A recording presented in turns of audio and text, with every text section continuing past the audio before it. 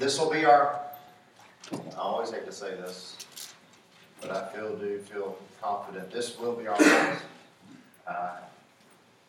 expositional look into the letter of the Philippians. It's a bittersweet thing. I've really enjoyed this book. It's a fun book. It's a joyful book. It's the letter of joy, and we're thankful. It's a good book for us. And we're going to see tonight. Just when I thought you were finished, sometimes isn't it great when you just think that you're finished with something, you get one more scoop of goodness. Isn't that always nice? Just think you're finished with a milkshake, and you look down at the bottom, and there's a cherry down there, or there's a big glob of googly, chocolate and peanut butter down there. And say, oh man, I got one more bite. That's a blessing. And there's one more bite right here. In fact, if I were to be real technical, and I won't do this to you, I can preach 4 more sermons out of just right here. There's 4 sermons right here about being saints of God, about being in fellowship with one another, about Caesar's household. And in preparation to this message, I was actually listening to a message from a guy I knew of, and he preached the whole message just on Caesar's household. I thought, how do you preach a whole message on that? Well, he did. And it was good. I enjoyed it. And preach a whole... how many messages could we preach on grace alone, right? Come on. Just grace alone. But tonight, we're going to be looking here at Paul's final address, Paul's salutation. That's the title of the message tonight. Paul's salutation, the blessings of being a saint. The blessings of being a saint. We have Paul giving his final address with his own hand. Your Bible probably ends like my Bible does when it says at the end of verse number 23, it was written to the Philippians from Rome by Epaphroditus. This was Paul's normal method of writing, especially whenever he was in prison. In Colossians you read, written from Rome to the Colossians by Tychicus and Onesimus. In Ephesians you read, written from Rome by Tychicus. And Philemon you read, it says, written from Rome to Philemon by Onesimus, a servant. This was Paul's custom. So this is his salutation. A salutation is a greeting. I was a little confused when I read 2 Thessalonians chapter 3 and verse number 17, where it says, the salutation of Paul with mine own hand, which is the token in every epistle, so I write. I thought, we're at the end of the epistle. Why is he... this is not a greeting. This is... but no, this is a greeting. This is his own handwriting. This is his salutation. This is his way of saying, authorizing the letter. Paul would authorize his letters by writing the last few verses, or the last few lines, as they would have known it then. They wouldn't have been verses then, obviously. And so we have in our epistle here in front of us something special. It's not just the rest of the letter. This is a little bit more endearing, if you will. For you have Paul writing these last few words here to the church at Philippi, and ultimately to all the churches throughout all the ages, for it is the inspired word of God. And he says in verse number 21, it says, and salute every saint in Christ Jesus. The brethren which are with me greet you. All the saints salute you, chiefly they that are of Caesar's household. The grace of our Lord Jesus Christ be with you all. Amen. Amen. You knew it was Paul's letter by the writing of it. That's why Galatians is such an unusual letter, because Paul wrote the whole letter, the whole epistle, with his own hand. He says, you see how large of a letter I've written unto you. Our translation there doesn't come out as well as we might think of right there, because it's not that he's written a large, lengthy letter, but it's the largeness of the letters is the idea. So is what he's saying there in Galatians. He's saying that you see my handwriting here. It's different. It's not like the rest of the letters where would have been somebody else writing it. This is my own hand writing this thing. And so we see in this salutation, at at the end of this letter, Paul encouraging the saints of Philippi. The saints of Philippi. He's encouraging them in their calling. He's encouraging them in their calling. And believers are saints of God. I'll say that again. Believers are saints of God. If you're a believer in Christ, if you're a born-again believer in Jesus Christ, you are a saint. All right? That's not just technically speaking or doctrinally speaking. That's biblical. All right? That's Bible. You are a saint of God. Now, there are some churches that would differ. We'll talk about that in a moment, briefly. But for us tonight, we need to understand that we are saints. And this is a calling that God has placed upon all of our lives that are believers in Jesus. We have been called to be saints. And in this sainthood that God has given to us, we're going to recognize our calling as a saint. But we also need to see that in our sainthood that we have been called to fellowship with other saints. Yeah. It is none of this business of us four and no more. Amen. I mean that never needs to be our attitude, and it's not the attitude of this church. All right. And I thank the Lord for this church. And may we still have an open hand and an open heart to those that come in. But God has called us to be saints. He's called us to fellowship, but He's also called us into His grace. Sainthood for the believer calls you to these three things. To be separated unto Christ. It calls you to fellowship with others. And it calls you to the grace of Jesus Christ. He tells them in the letter, he says it twice. He says at the salutation, he says, salute every saint in Christ Jesus. And then he just transitions the word from saint to brethren. You see that? He says, salute the saint, every saint in Christ Jesus. And then he says, the brethren, which are with me, greet you. All the saints salute you. Then he goes back to the word saints there, chiefly they that are Caesar's household. He says it 2 times at the end of this epistle. If you went to Philippians 1, you would find that he has called the Philippians saints already. For he says in Philippians 1:1, Paul and Timotheus, the servants of Jesus Christ, to all the saints in Christ Jesus, which are at Philippi, with bishops and deacons, grace be unto you and peace from God our Father and from the Lord Jesus Christ.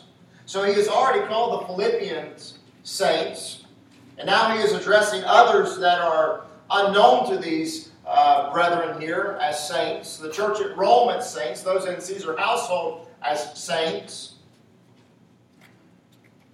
And he bookends this epistle with this calling that all of us have upon our lives.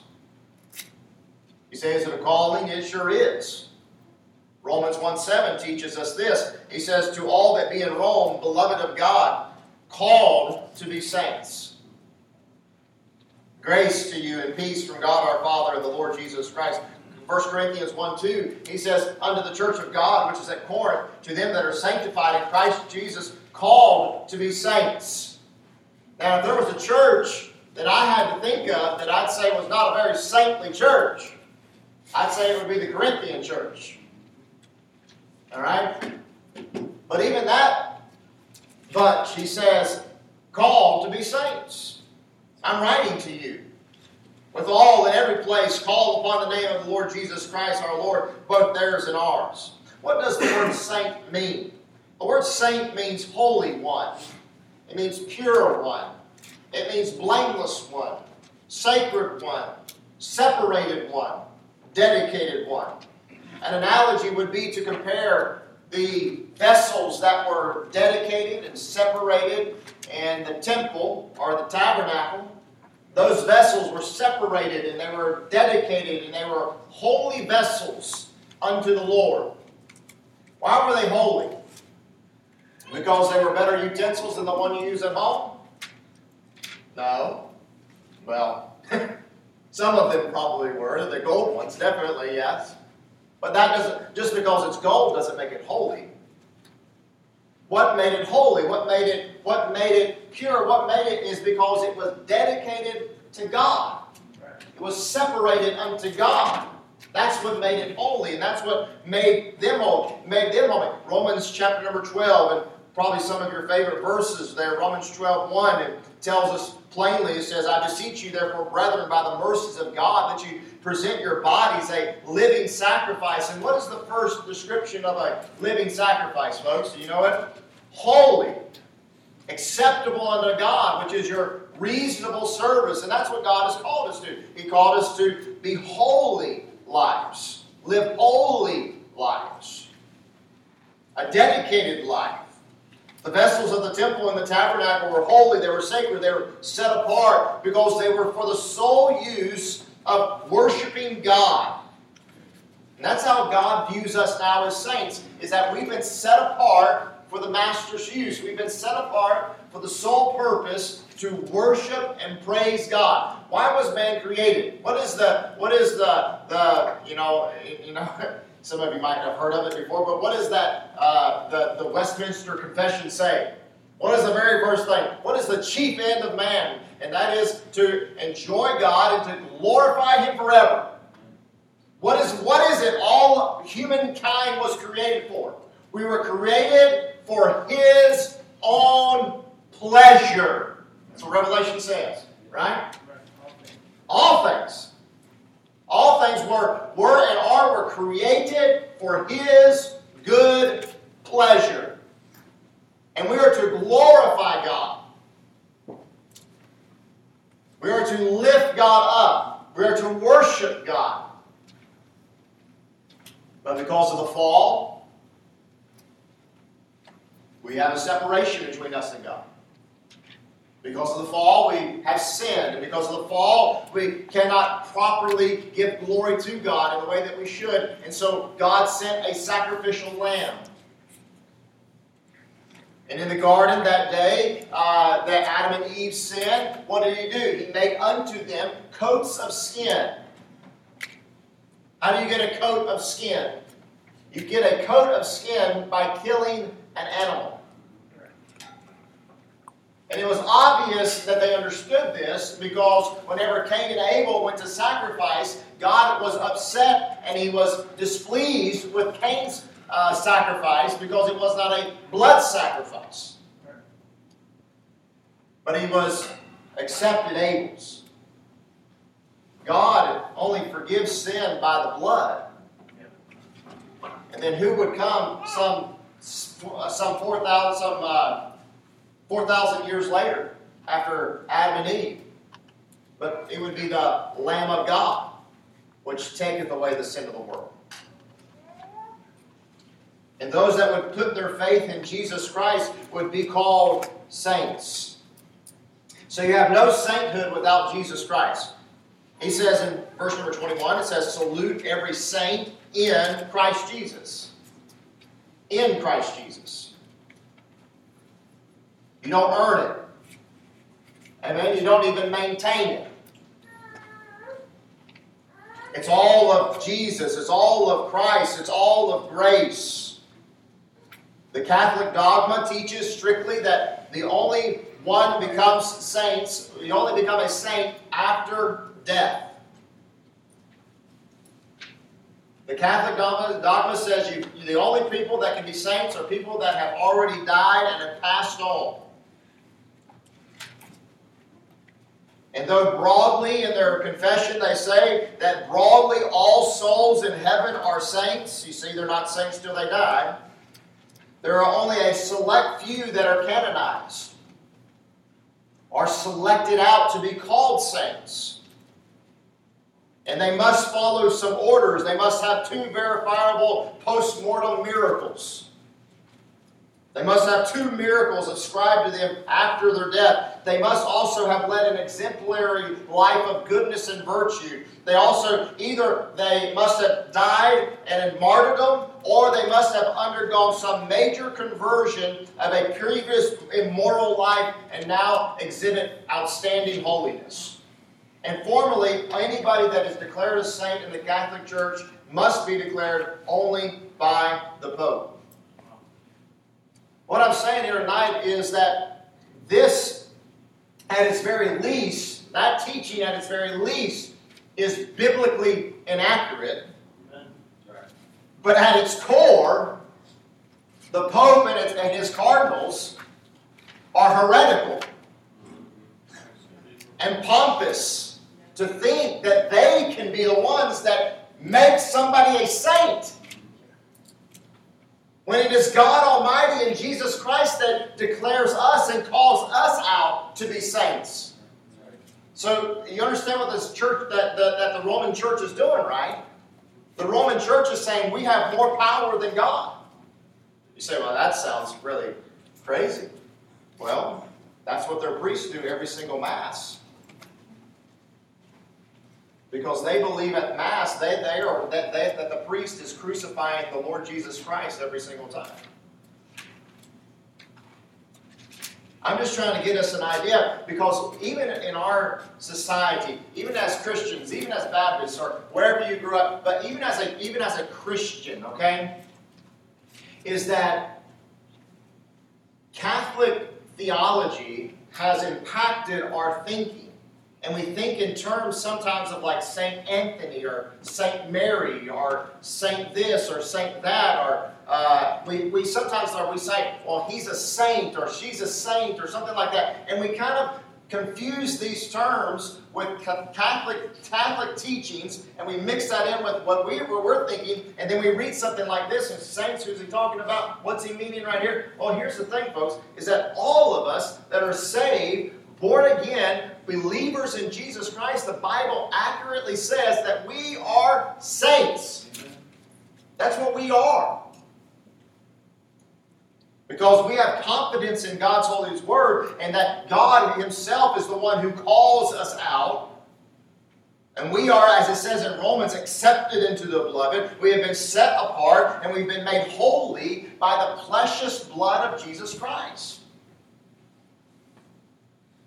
Praise God, my sainthood is not based upon some exemplary, outstanding service to God.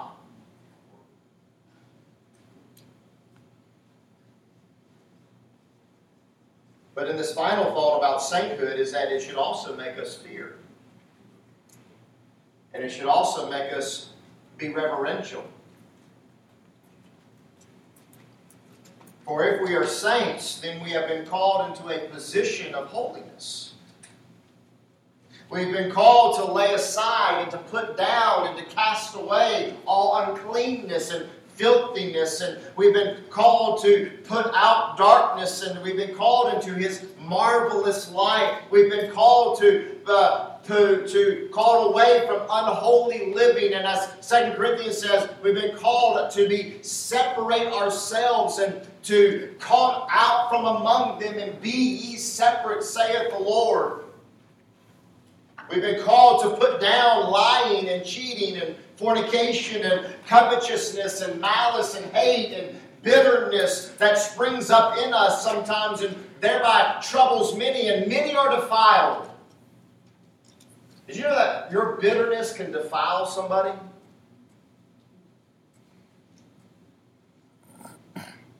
Bitterness is unholy, and bitterness is something that will hurt other people. Will cause them to stumble and fall. Your unforgiving spirit or heart is not a testimony to God's grace in your life, and it's definitely not a testimony to the fact that you're a saint of God, though you might be one. Yeah. Listen, folks, I'm just saying that we are saints of God. Let us live like it, and let us act like it. We've been called to this. Been called out of darkness into His marvelous light. We are saints of God. That's what He's reminding them. That's what I'm reminding us tonight. The blessings of sainthood. And it is a blessing. Amen. It is a blessing to be called out. It is a blessing to be separated. It is a blessing that I can offer up worship and praise to God. And I can pray to God. And God can hear me. Praise God for that. All that goes along with sainthood, you see. It's the blessings of being called out. of being dedicated, of being separated, of being consecrated to God.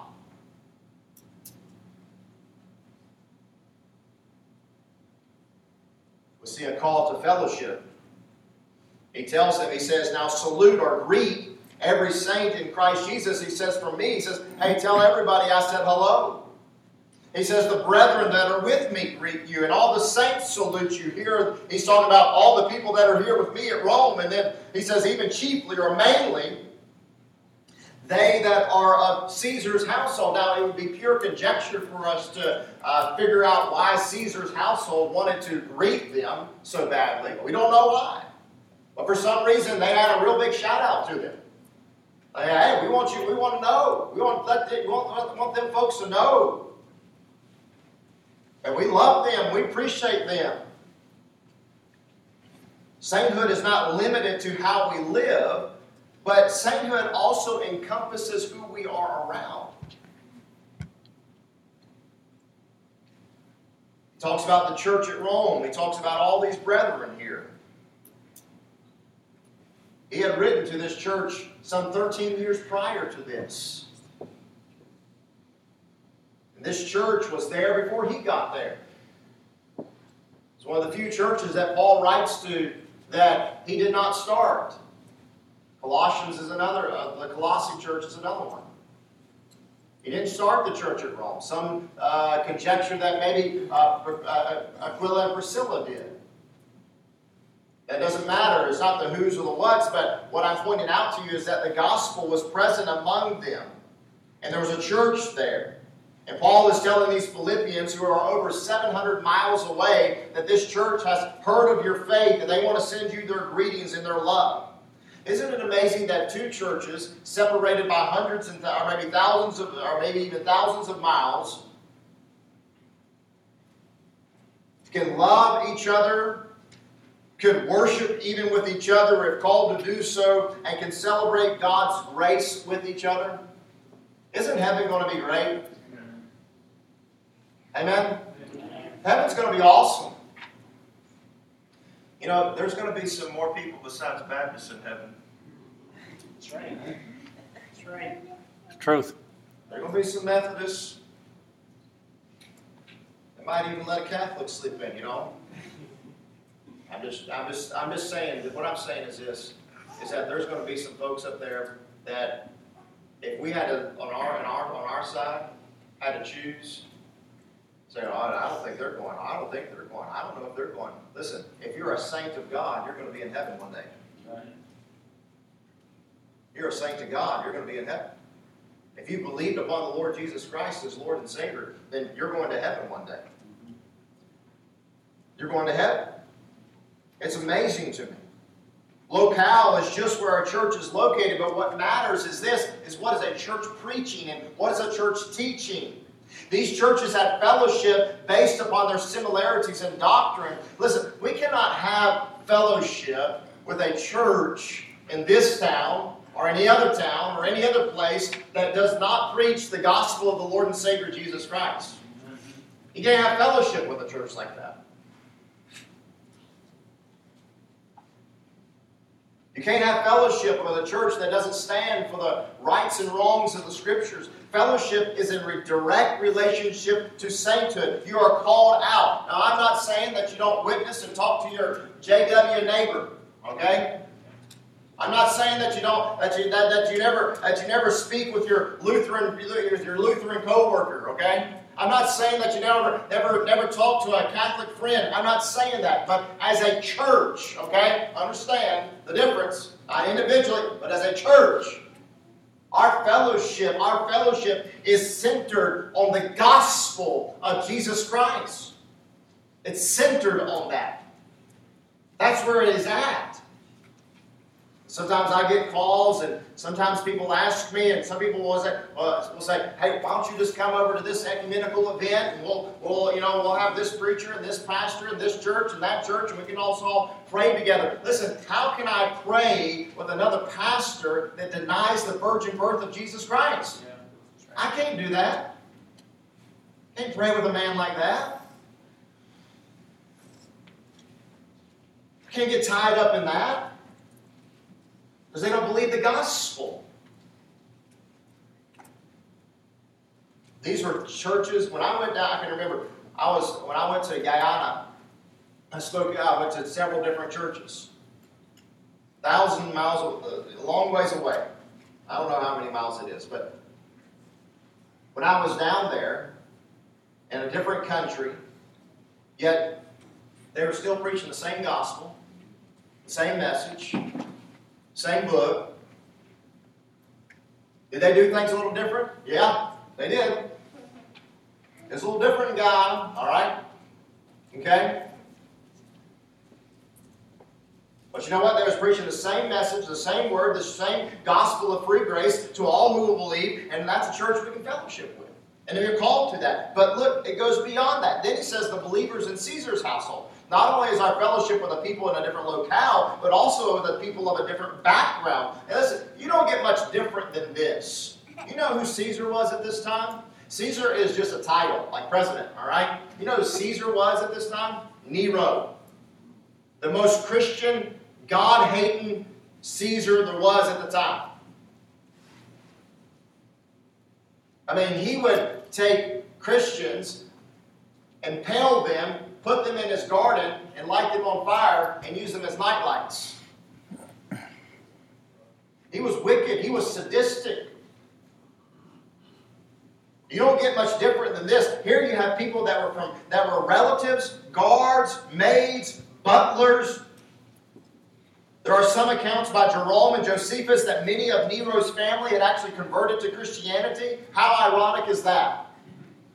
The most bloodthirsty emperor that hated Christianity and did all that he could to stamp them out. And I stamped them out. His own house was getting saved. His own court, his own people, and perhaps even his own family were believers in the one true God. God's got a big sense of humor, doesn't he? It just goes to show you that you can never be too sure who is or who isn't going to get saved. Amen? You can't ever you never need to peg somebody and say, oh, they won't get saved. Oh, they're not a saint. They don't look like me. They didn't grow up like me. They didn't do this or they didn't do that. They won't trust Christ. Oh, that neighborhood's just way too rich for anybody ever to trust Christ, you know? I mean, nobody in that neighborhood needs the Lord. Look what all they got. I mean, look at their hair, and look at their clothing, and look what they've got on, and look at... We judge people. We peg people, and we say, look, I can't give a tract to them. Maybe I'm the only person that does that. Maybe you don't do that at all.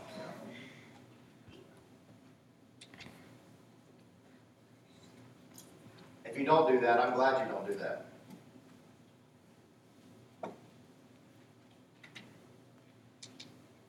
Never judge a book by its cover. Never get into the mode that you think because so-and-so did this or so-and-so looks like that or she was involved in this sin, that means that they won't end up fellowshipping with our church one day. Listen, we've got folks in here, we've got folks in this church that have been drunk more times than they could think. And we've got folks in this church that have never touched a sip of alcohol to their lips. We've got people in here that have smoked more cigarettes and other things. And they know what to think of. And we got some that have never inhaled any smoke at all. Except maybe from a fire or something like that, or something in a campfire. We've got people in here that have been raised in church. I mean, from the time that they were little kids. You know that about Karis and I, that we were raised in church. We went to church our whole life. Was born in church. 3 days a week. Every revival service. Every single time the doors were open. I mean, it feels weird when I miss a church service, all right? Not just because I'm a preacher, just because it's so routine to me. You know what I mean? It just feels weird. We got some that are just now getting in. Listen, we don't need to judge a book by its cover, folks. And none of us are better than the other. We're all saved by what? Grace.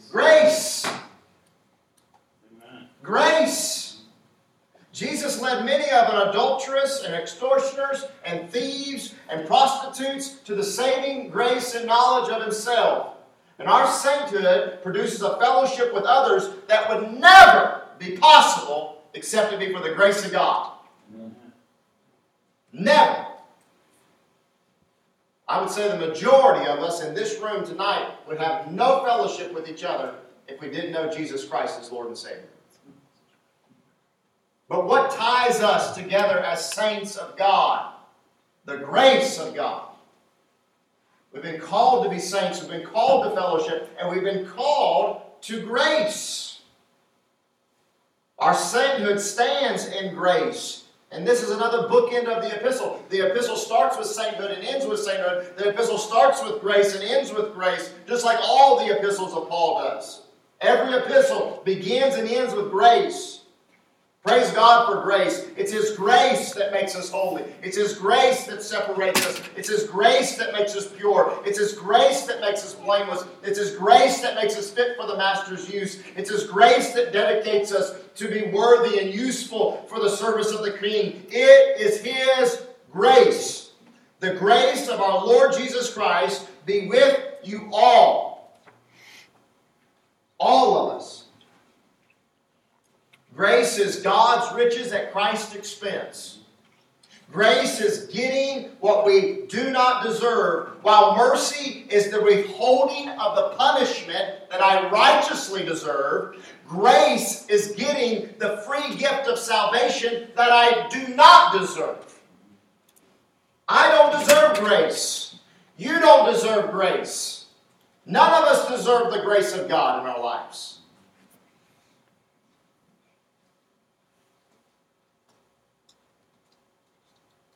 But that's the only way you get saved. For by grace are you saved through faith. And that not of yourselves. It is the gift of God. Not of works, lest any man should boast. But you and I do not just need saving grace. We need sustaining grace. And that's what he's talking about in verse 23. The grace of our Lord Jesus Christ be with you all. We need sustaining grace. We need grace to be dedicated Christians. We need grace to serve. Amen? Amen. We need sustaining grace. I'm glad that James 4:6, one of my favorite verses in all the Bible, says, but He giveth more grace. He giveth more grace. You see, God did not just give you enough grace to save you. He gave you enough grace to sustain you. When Paul was going through one of the most difficult trials that he was facing, and he had a thorn in his side, what did Jesus Christ come down and say to him? He said, my grace is what? Sufficient. It's able. It can help. God supplies a steady supply of grace. He supplies sufficient grace. We need grace to serve. I'm privileged. I'm privileged. I thank God, like Paul says, by the grace of God, I am what I am. And I'm privileged by the grace of God to preach the Word of God. To steward the gift that God has given to me of grace. Every gift that God has given to you is of grace. It's of grace. I know preaching to me is a grace. It's a grace gift. Because you get me up and sometimes in front of other people in some other fashion or some other sort, and I'll bumble and stumble over all of my words. You ask my wife. I'm not a good public speaker. But God lets me preach. And that's the Lord. It's not me.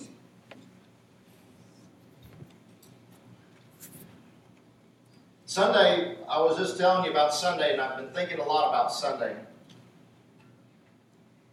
And God's really just been making me cogitate on that a lot. Is that, I didn't think in some ways that this past Sunday was good before Dominique and Gigi got saved. I didn't think it was the best message I'd ever preached. I hardly ever think that. But I certainly didn't think it was a home run, let alone a single.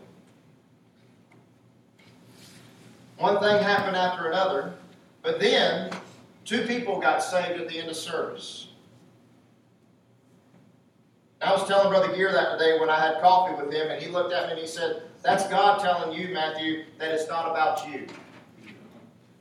I needed somebody to just kind of cut the legs out from under me. I'm thankful for good friends. Humble me a little bit. That was God saying it's not about you. You know what? That was God saying it's not about you. He's saying God's saying it's about me. It's just my grace that I'm using you. It's just by grace that I'm using. I'm being real transparent with you here this evening. Is that it's just God's grace that uses us, folks. It's only God's grace. And sometimes we want to serve the Lord as long as the AC is working. As long as the pews are padded. Listen, pews are not padded in Guyana, all right? There is no air conditioning. It's all open air. And we want to serve the Lord if we've got a good children's program and all the kids that are from 3 years old to 12 years old are sitting perfectly still and taking notes. And we want to serve God as long as it's not too hot outside, or as long as it's not too cold, or as long as I can get a little compensation, as long as I get someone to tell me thank you, or as long as I can get a little payment on my side, as long as I don't have anywhere to go that weekend, as long as I don't have anything to do, as long as I don't have any prior engagements, and I'll gladly serve the Lord. But listen, my friend, no, it's all of grace. We ought to serve God and serve the Lord in any condition, any hour, any day, any month, any year. It shouldn't matter to us what's happening in our lives. And just be thankful for the grace of God to be able to witness to somebody, to give out a gospel tract, to be able to pray for somebody, to be able to come to church or read our Bibles or tell somebody else or to instruct our kids about Jesus Christ and the Bible and the Scriptures and say, God, thank you for saving me and giving me grace to serve. Amen. Grace to live for you. Grace to do something for you, God. It's not about me and it's not about you. It's not about us. It's all about God. The grace of our Lord Jesus Christ be with you. It's about the Lord. That's what this church is about. That's what it ought to be about. It ought to be about God. It's not about a man. And it's not about a parking lot. And it's not about, silly sandwich signs that I talked about. That's not about any of that stuff. What it's about God. That's what it's about. So we put up silly sandwich signs so that maybe somebody will see an arrow and maybe come on in.